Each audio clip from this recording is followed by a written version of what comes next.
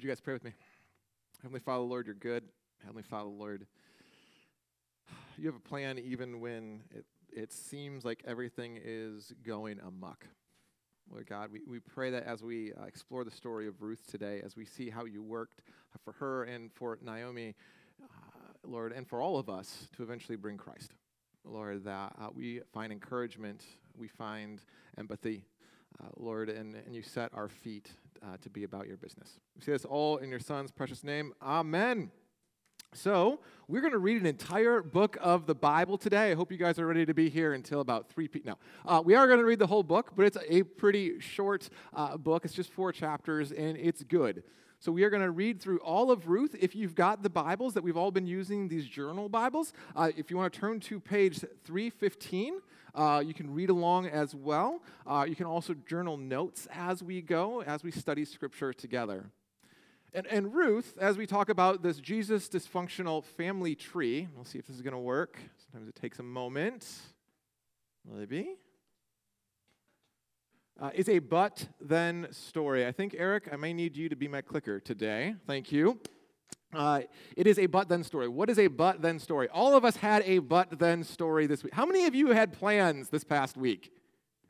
I had plans. Oh, I had glorious plans. I had Jesus plans, y'all. I had good Jesus plans. Betsabe was supposed to be a part of my Jesus plans. AJ was supposed to be a part of my Jesus. We were going to go through and plan out sermon series, right? This is Jesus stuff, right? What does God want to teach our people? And so we were going to collaborate with Jake Bessling at Concordia and Grant, who did an awesome job preaching last week, and Betsabe, so it's not just dudes figuring out what we're going to talk about, right? And so Monday we're going to have this great opportunity. But then the snowstorm hit. And I had a bunch of stuff. For those of you at home, I actually had planned Tuesday and Wednesday to redo all of our text streaming stuff, to get it all organized. And then Betsy and I were going to go through all of it. And then after church today, we were going to lock it all, sync it all in, get things going. But then the snow kept coming. And then Thursday happens, and it starts to thaw out. And this was different than the past snow apocalypse for us. Because while we lost a couple of branches, especially those of us in older neighborhoods, had a different experience this time, right? It was almost surreal. It was Thursday morning, and it didn't really quite hit me what was happening, but you would just hear this breaking everywhere. And what you realized was, I don't know what's going to break next. I don't know if a branch is going to break over the power lines or over my house. And it's just this eerie, ominous moment of, oh, the ice is melting. What comes next? But then. And all of us have lots of but-then stories, not just about the ice apocalypse, but about our entire life. I was going to go to this college, but then I couldn't get the grade I needed. We were going to buy the house, but then the mortgage fell through. I was going to get married, but then. We were going to go on this trip, but then the doctor said, actually, you're going to go into chemo. The story of Ruth, the story of Naomi, is a but-then story. It's a story of what happens when things go wrong and how our God still works in it. But the beautiful thing about the story of Naomi, and Luke and I talked a little bit about this at the beginning of the service, is this is a rare story where God does not directly intervene. There isn't some miracle that God raises people back to life from the dead or he creates food from nothing. Instead, God uses normal means to provide for his people. And y'all, this is good news. Because 99.9% of the time, that's how God is going to work in our lives. He uses regular means, regular systems, regular people to be a blessing and to provide for us. And as we go through the story of Ruth, what we see is this beautiful sacrificial love that happens and what that creates. So we're going to read through this entire story. As Luke kind of mentioned, there is some cultural stuff that we're going to have to unpack. But even then, we're going to see how God is providing for Ruth and Naomi. All right, so chapter 1, verse 1 and following. Read along if you want as we go. In the days when the judges ruled, there was a famine in the land of Israel. So a man from Bethlehem in Judah, together with his wife and his 2 sons, went to live for a while in the country of Moab. So this would be a neighboring country. The man's name was Elimelech. His wife's name was Naomi. And the names of their 2 sons were Maon and Chilion. They were Euphrates from Bethlehem, Judea. And they went to Moab and lived there. All right, so it starts off with a but-then situation. There is a famine in the land. There's poverty. And so they go to a different country in hopes of finding better security for themselves. So they head off. And while they're there, now Elimelech, Naomi's husband, died, and she was left with her 2 sons, and they married 2 Moabite women, one named Ophrah and the other named Ruth. And they lived together for about 10 years. But then both Mahlon and Chilion also died, and Naomi was left without her 2 sons and her husband. But then, they were just trying to take care of themselves, but then all the guys died. And this is one of those cultural issues. At that time in history, not just in Israel, but all across the world, if you did not have a father to take care of you, if you did not have a husband to take care of you, if you did not have a brother to take care of you, there's a common theme of all of those things. They're all male. You didn't have rights. And that is how every country works. You couldn't own land. You couldn't provide for yourself. You were literally at the mercy of your community. And so the story starts off where Naomi has a husband, Naomi has 2 sons, everything's fine, she's protected. Her 2 sons get married, but then all the guys die off.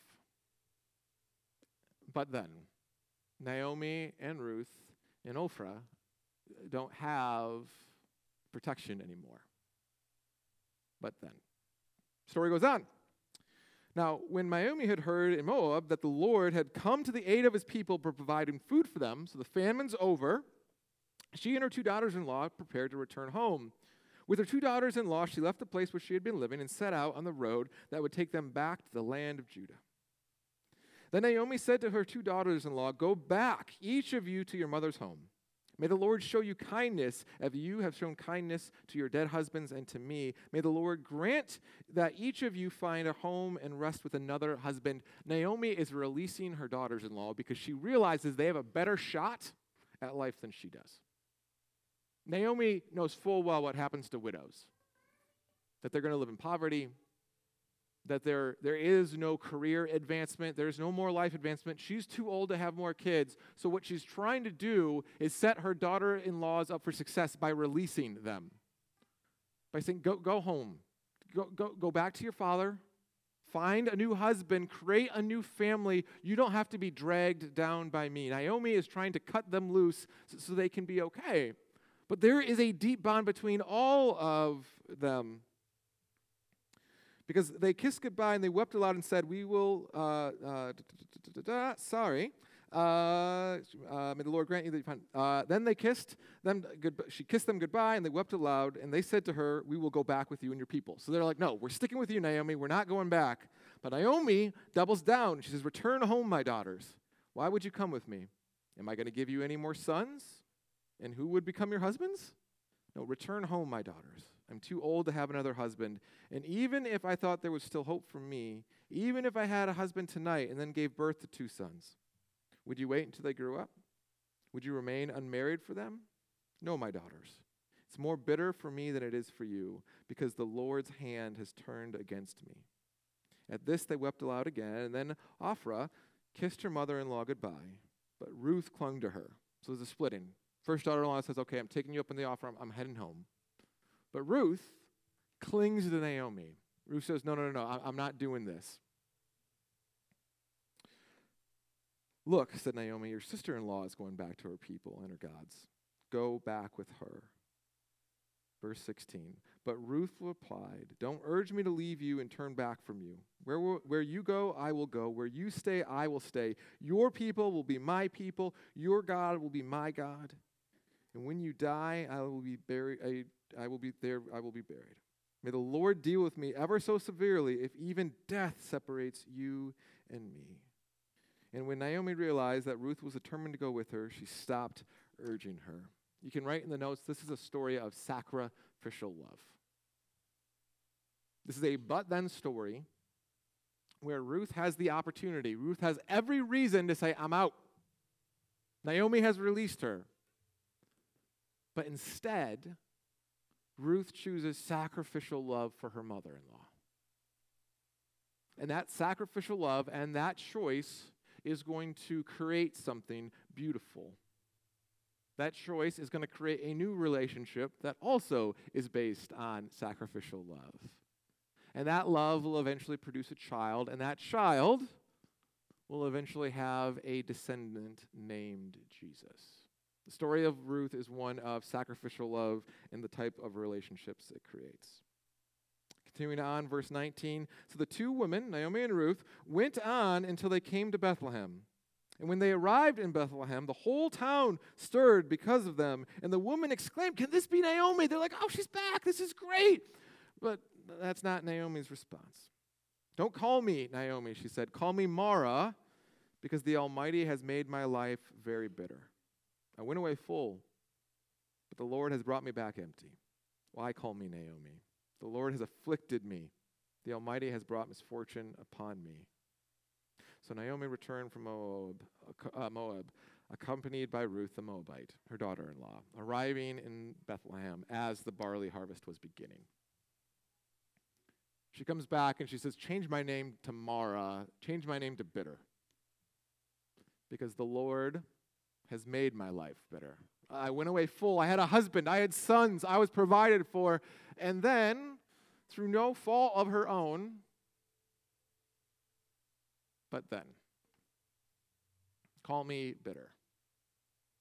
And as Luke said after the Great Is Your Faithfulness song, it's so easy sometimes in the moment that there is real pain, that there is real heartbreak, that things like cancer or death or loss of jobs or inflation or whatever that but then thing is are hard, that we can lose faith in God. But again, the story of Ruth does not end in chapter 1.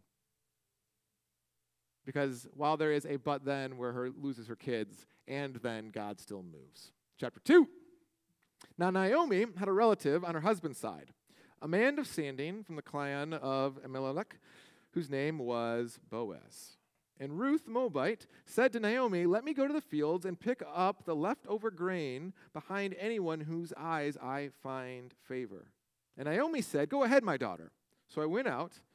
So she went out, entered the field, and began to glean behind the harvesters. And as it turns out, she was working in a field belonging to Boaz, who was from the same clan. All right, this is a cultural thing that's happening. So you're a widow. Both Naomi and Ruth are widows. They can't go and get a job. And so something they would do is they would go behind the fields as the shearers would shear, and whatever left over, they would pick up.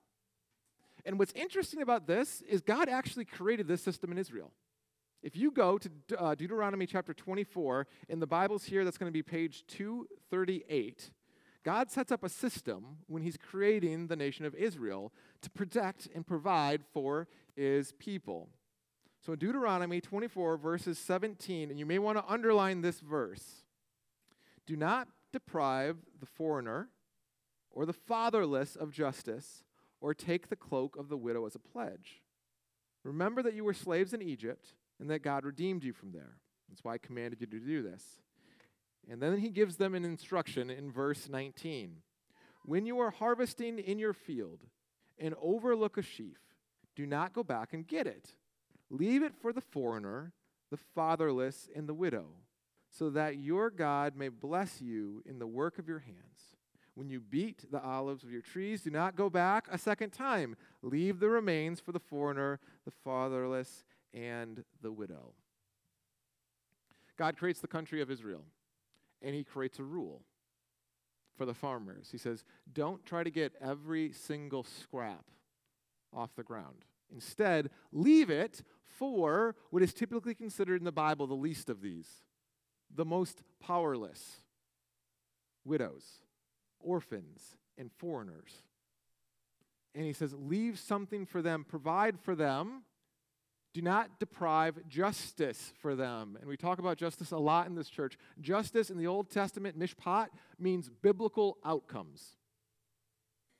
God wants biblical outcomes for everyone, including widows, including foreigners, including orphans, including your family, my family, when we're in full-on dysfunction. God wants biblical outcomes. And so he sets up the system that there's supposed to be leftover in the field for those who can't provide for themselves. And that's the system that Ruth is depending on. So she heads out, and she ends up in Boaz's field. All right, so back to Ruth, page 316. Just then, verse 4, Boaz arrived from Bethlehem and greeted the harvesters. And he says, "The Lord be with you. The Lord bless you," they all answered. And Boaz asked the overseer of his harvesters, "Well, who does that young woman belong to?" And the overseer replied, she is the Moabite who came back from Moab with Naomi. She said, "Please let me glean and gather from among the sheaves behind the harvesters." She came into the field and has remained there from morning until now, except for a short rest in the shelter. So Boaz said to Ruth, "My daughter, listen to me. Don't go out and glean in another field, and don't go away from here. Stay here with the women who work for me. Watch the field where the men are harvesting, and follow after the women. I have told the men not to lay a hand on you. When you are thirsty, go and get a drink from the water jars that the men have filled." So essentially, Boaz goes beyond the rule, right? The rule is leave some in the fields, but he's like, "Hey, no. Stay in my field. My guys will protect you.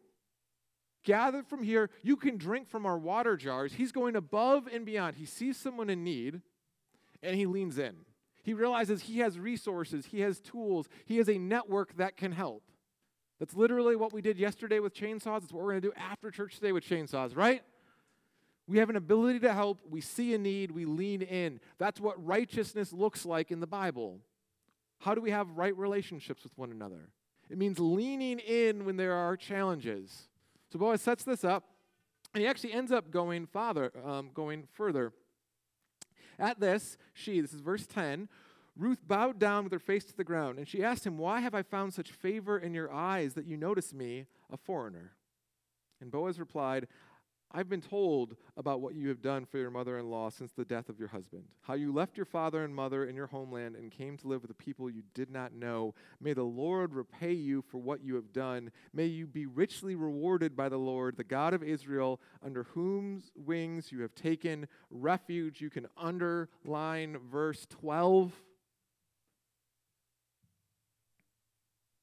Boaz says, "I've been watching you.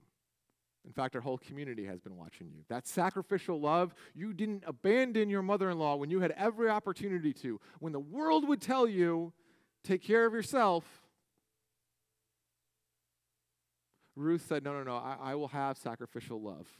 This is my family, and I am sticking with it. And Boaz says, "I saw that, and it matters. And so, of course, I'm going to take care of you." May I continue, verse 13, "May I continue to find favor in your eyes, my Lord," she said. "You have put me at ease by speaking kindly to your servant, though I do not have standing as one of your servants." At mealtime, Boaz said, "Come over here, have some bread and dip it in wine and vinegar." And when she sat down with the harvesters, he offered her some roasted grain. She ate all she wanted and had left over. That she got up to glean, and Boaz gave orders to his men, "Let her gather among the sheaves and do not reprimand her. And in fact, even pull out some stalks from the bundles and leave them for her to pick up. Don't rebuke her." So Ruth gleaned in the evening, in the field until evening. Then she threshed the barley she had gathered, and it amounted to about an ephah. She carried it back to town, and her mother-in-law saw how much she had gathered. She also brought out and gave her what was left over after she had eaten. Right? So she comes back with this abundance. They're thinking, go out, get as much as you can. Hopefully it's enough food for today. And she comes back with her arms just full. And all of a sudden, the story of Naomi, who wants to be called Mara the bitter, starts to change. Because while there is but-thens in our lives, there is a God who still works for his people. And he works through his people for people. Verse 19, "And her mother-in-law asked, 'Where did you glean today? Where did you work? Blessed be the man who took notice of you.' And Ruth told her mother-in-law about the one whose place she had been working. 'The name of the man I worked with today is Boaz,' she said. 'Will the Lord bless him,' Naomi said to her daughter-in-laws. 'He has not stopped showing kindness to the living and the dead.' She added, 'The man is also a close relative. He is a guardian redeemer.'" This is going to be a big word. I'll come back to that in a second. You can underline that if you want. Then Ruth the Moabite said, "He even said to me, 'Stay with my workers until they finish harvesting grain.'" Naomi said to Ruth, her daughter-in-law, "It will be good for you, my daughter, to go with the women who work for him, because in someone else's field you may be harmed." So Ruth stayed close to the women of Boaz to glean the barley and the wheat until the wheat harvests were finished. And she lived with her mother-in-law. All right, that word kinsman and redeemer. This was another system God set up for his people. God realized that if the guys died, the women were going to be vulnerable, and so he set up systems within families where there would be someone called a guardian redeemer, sometimes it's called a kinsman redeemer, but someone who could go and advocate for the family line of the woman. And Boaz was one of the ones in line. He's not the first one in line, he's the second in line, but that was Boaz's role. He realized, I'm supposed to care for those that God has brought into my orbit because God created a system, a community, where people would care for those when he brings them into other people's orbit. That's the story that's set up here. It's a story of sacrificial love from Ruth, and then Boaz realizing this is the right thing to do, so I'm going to do it. All right, so that's how this story starts. And then we get to the fun part. This is, how many of you guys like to matchmake? Just curious. Do we have any matchmakers in the house? Okay, Terry, Franz, both are, yes, that makes sense. I can definitely see that, right? I, too, will partake in set events every once in a while. I have a brother who is single, and so every once in a while, Erica will have a new friend. I'll be like, well, what do you think about her and John? Maybe, right?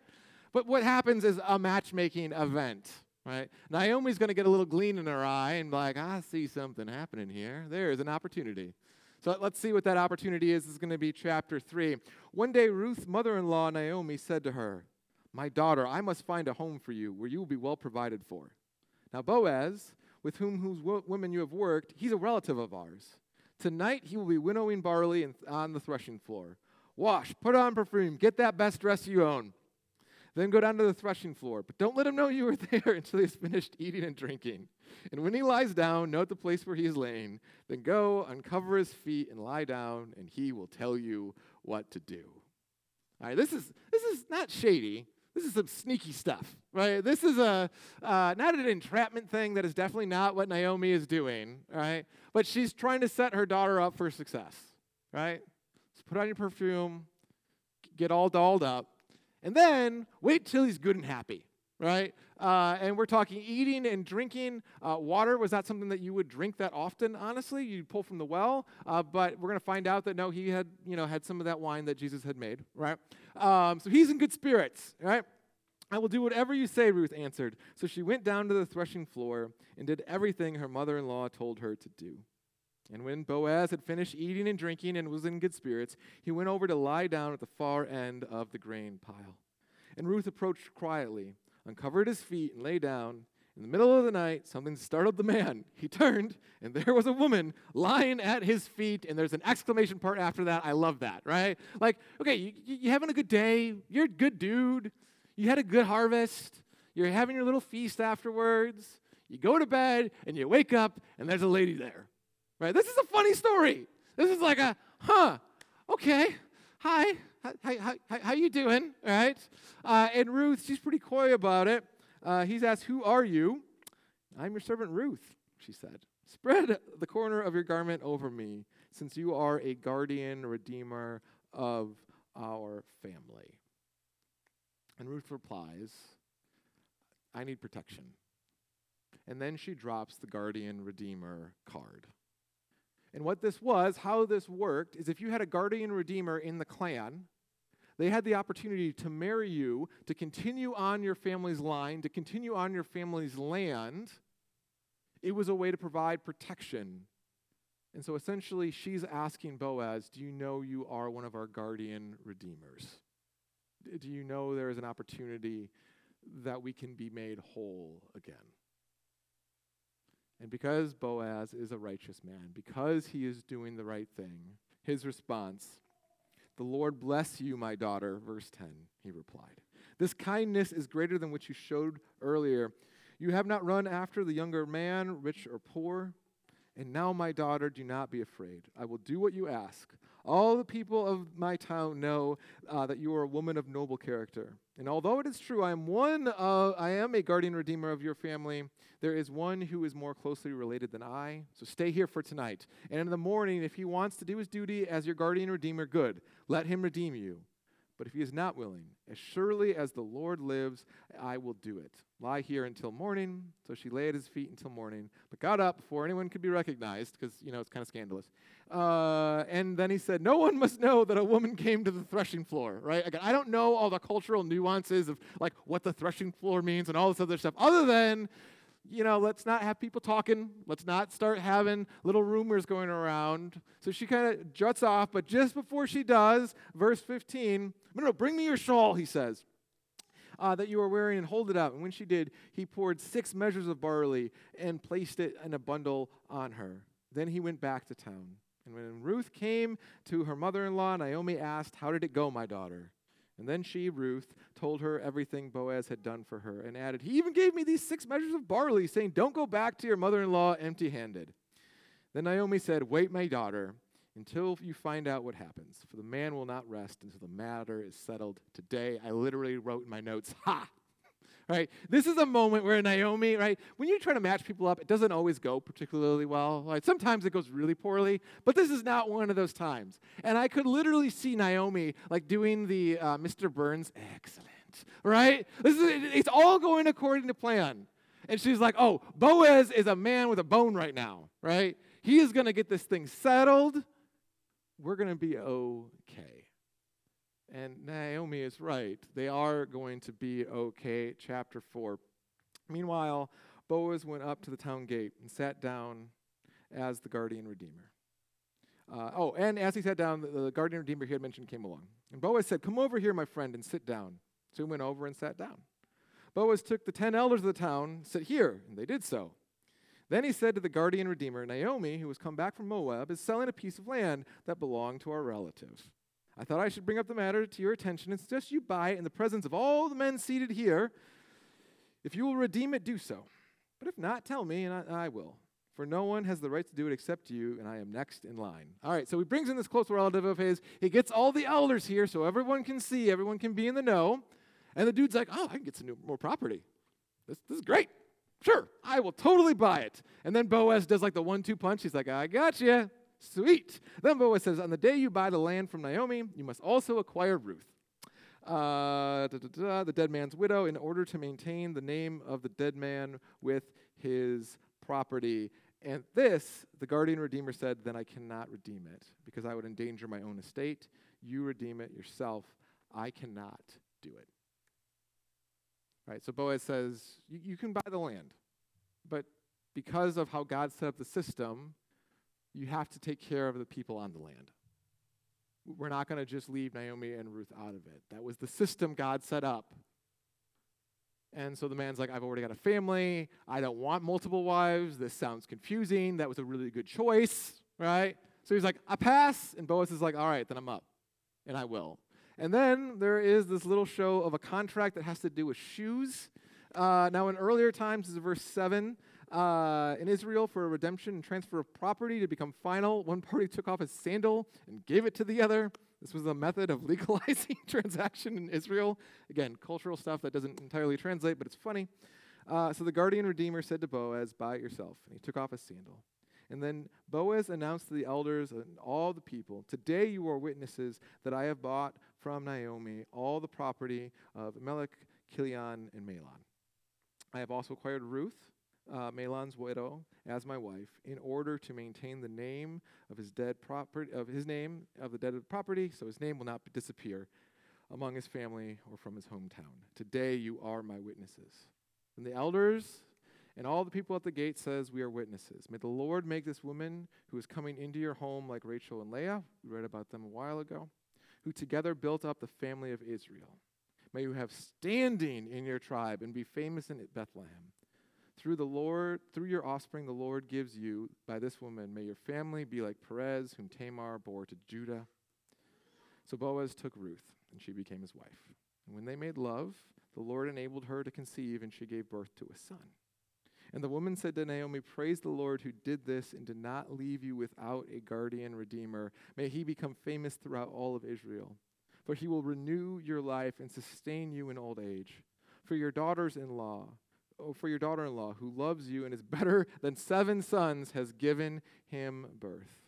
Then Naomi took the child in her arms and cared for him. And the woman living there said, Naomi has a son, and they named him Obed. He was the father of Jesse, and he was the father of Jesus. But then, and God still shows up. God still fights for Ruth and Naomi. And again, the good news for us, he did it through normal means. So oftentimes when we pray, we want that instant miracle. God, take this away. God, remove this from me.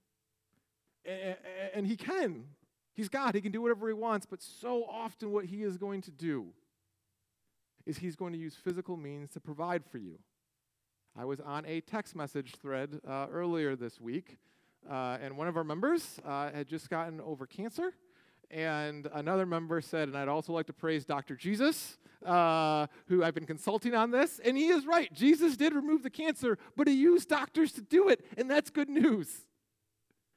And Jesus is going to provide for you and for your family, and that's good news. And sometimes, well, occasionally, he'll do it through a miracle. Most of the time, though, it's going to be like the story of Ruth and Naomi, where he's going to use normal people to be a part of that. But here's the other story. It's not just about Ruth and Naomi. It's about Boaz as well. And about living a righteous life when we see people in need, not to be like, oh, man, they had some but-then moments. Good luck with that. But instead to lean in. There's a verse in Isaiah chapter 1, I think we've got that on one of the screens, where God says to his people, learn to do right, seek justice, defend the oppressed, take up the cause of the fatherless, plead the case of the widow. God tells his people, and Boaz knew this, and we as his church are called to know this as well, to fight for those who can't fight for themselves, to be their advocate, get a chainsaw out every once in a while and cut down some trees. To be there for people. To pray for people when they're sick. To do meal trains for people. To lean in. Because that's how God provides. That's the invitation he gives each and every one of us. And that's what he modeled in Christ. Right? Because all of us are the least of these when it comes to sin. Romans says all of us have fallen astray. All of us deserved death. And Jesus comes in and says, no, I'll be your guardian redeemer. But not just to save us, that we can be an advocate for others. And that is what the story of Ruth and Naomi is all about. Let's pray. Dear God, you're good. Dear God, you have a plan. And you have been working that plan. You've been putting the right people in the right places with the right resources for generations. Lord, even when the but-then situation happened with Ruth and Naomi, you were already putting in place the provisions they were going to need in the name of Boaz to take care of his family.